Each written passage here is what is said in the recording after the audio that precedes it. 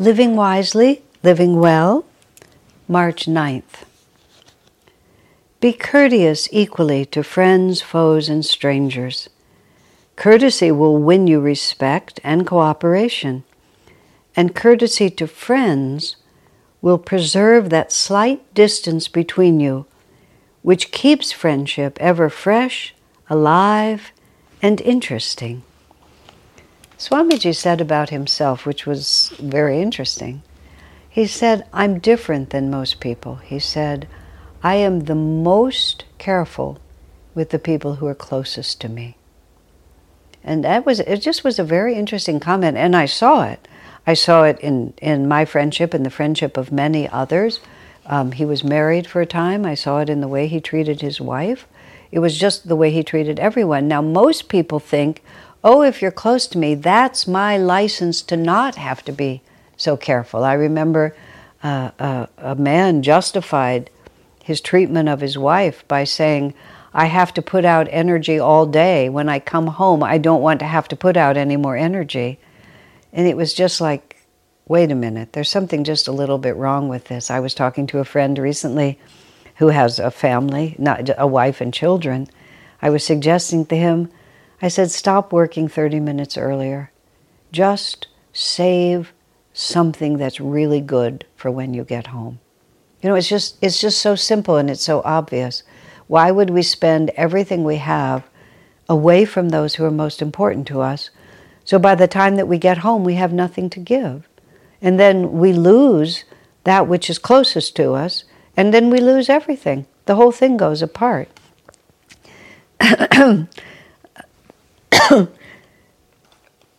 But we forget.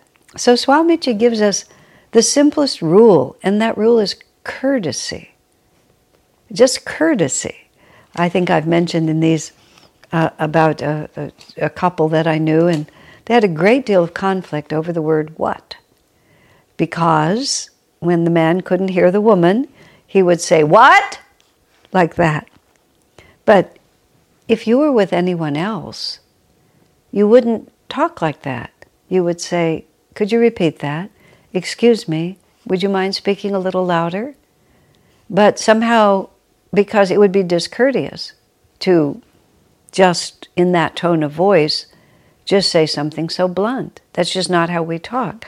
So if one settles down on that simple word courteous and really starts watching one's relationships, and this is what I recommend that you do with this, just settle down on the word courteous, polite, like a child, you know, that mommy teaches us to be polite, doesn't she? Or daddy teaches us to be polite.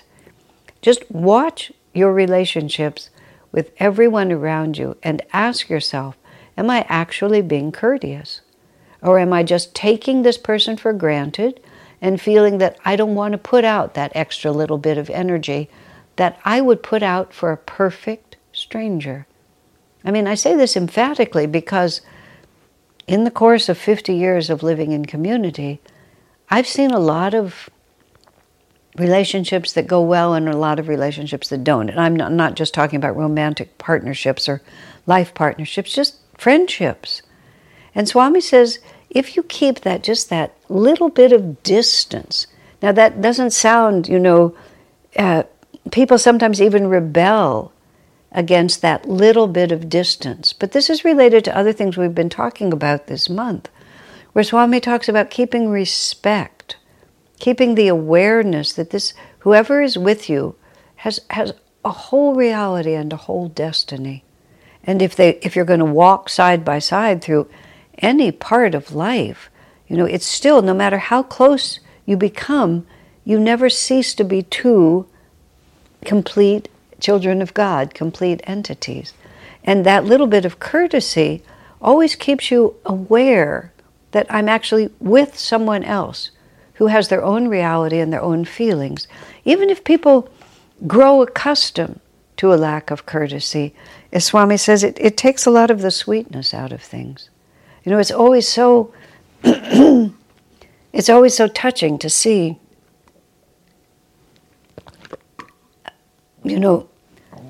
just a moment here.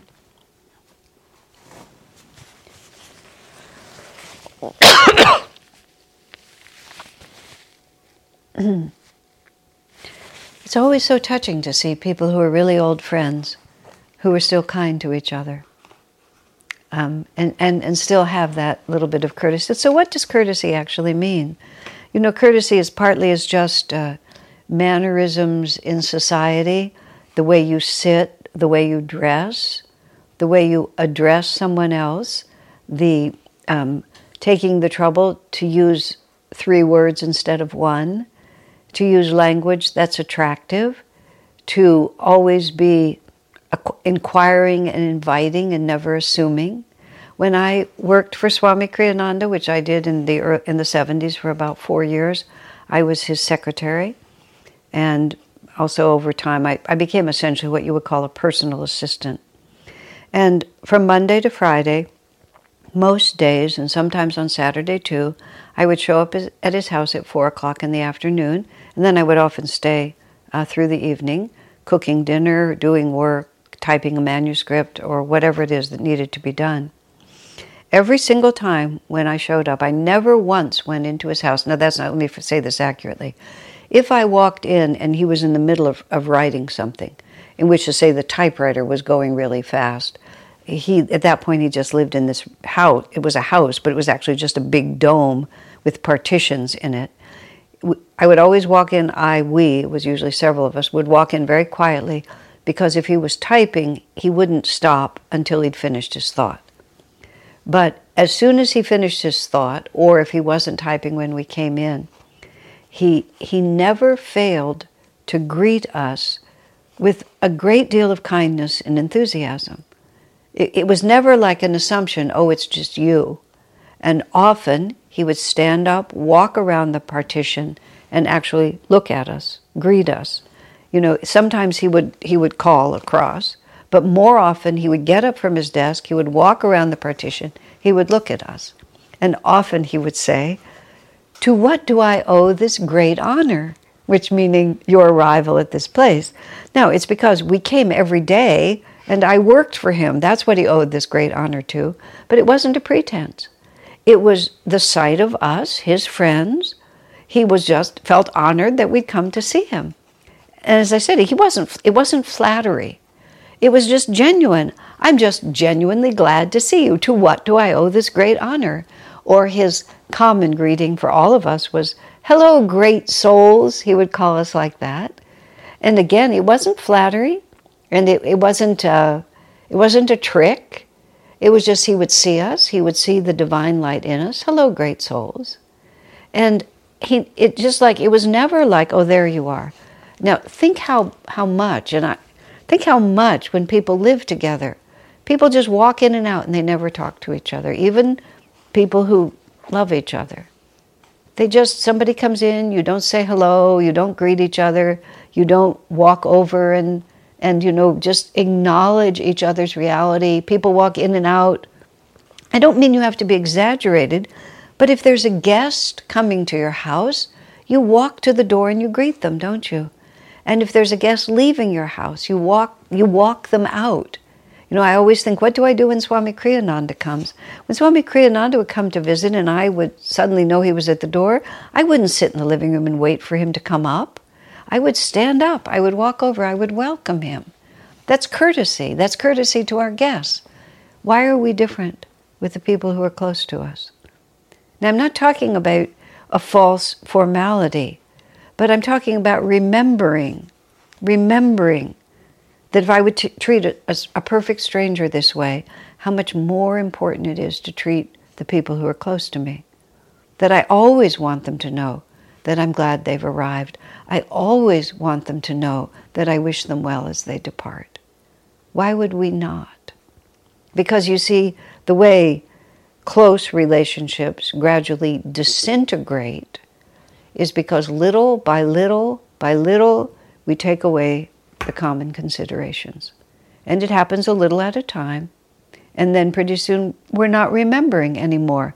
We lose respect, we lose courtesy, and then pretty soon we're arguing about nothing.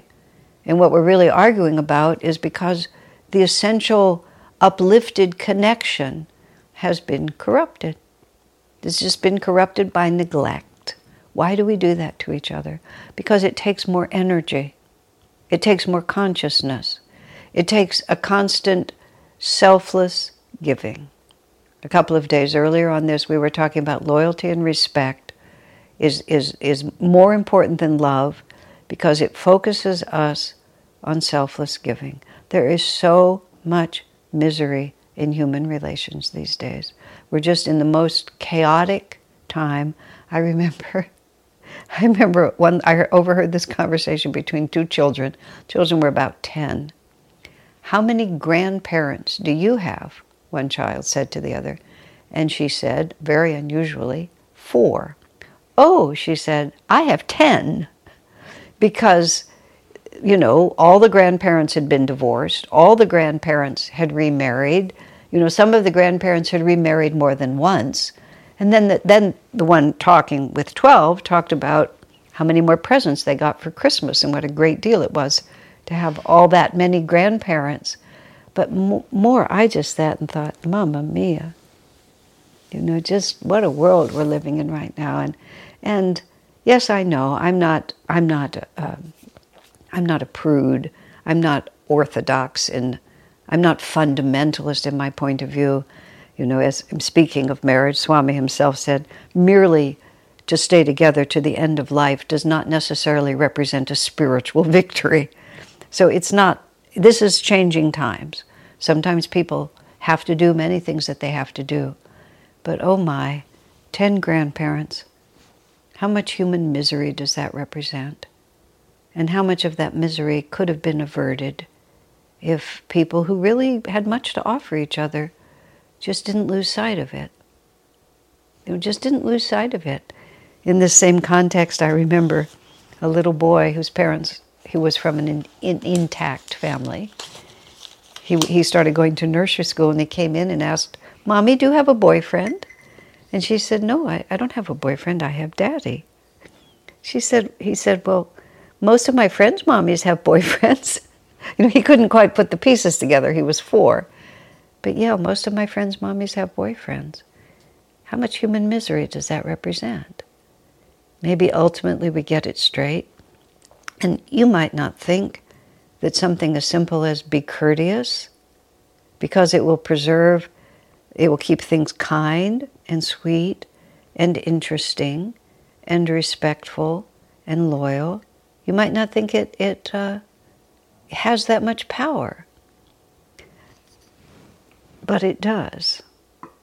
Because I've watched the opposite a great deal. I've seen it happen.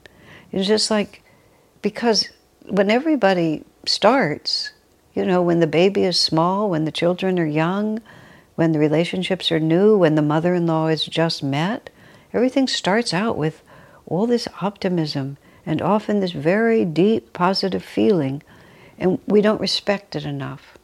We don't preserve it enough. We don't recognize how exceedingly vulnerable it is. There's a wonderful couple who are part of Ananda, and they have this way, and I so admire it. Whenever he would come home, or she would come home, whoever had been out, the one who was at home would always just step forward with such a happy look on their face. And I watched them from time to time, and I would just think, it was just so sweet. And their relationship has endured for many, many years. And I think part of it is because they follow what Swami did. He came around the corner. To what do I owe this great honor? Oh, look, you've come back again. Isn't it wonderful? How fortunate I am to have you in my life. Why do we save that up for special occasions? Watch yourself. Watch how courteous you are to the people who are closest to you. And then try to begin to bring more of that in and see what effect it has on those you love who are closest to you. Swami says, be courteous equally to friends, foes, and strangers. Courtesy will win you respect and cooperation, and courtesy to friends will preserve that slight distance between you, which keeps friendship ever fresh, alive, and interesting. Joy to you, my friends.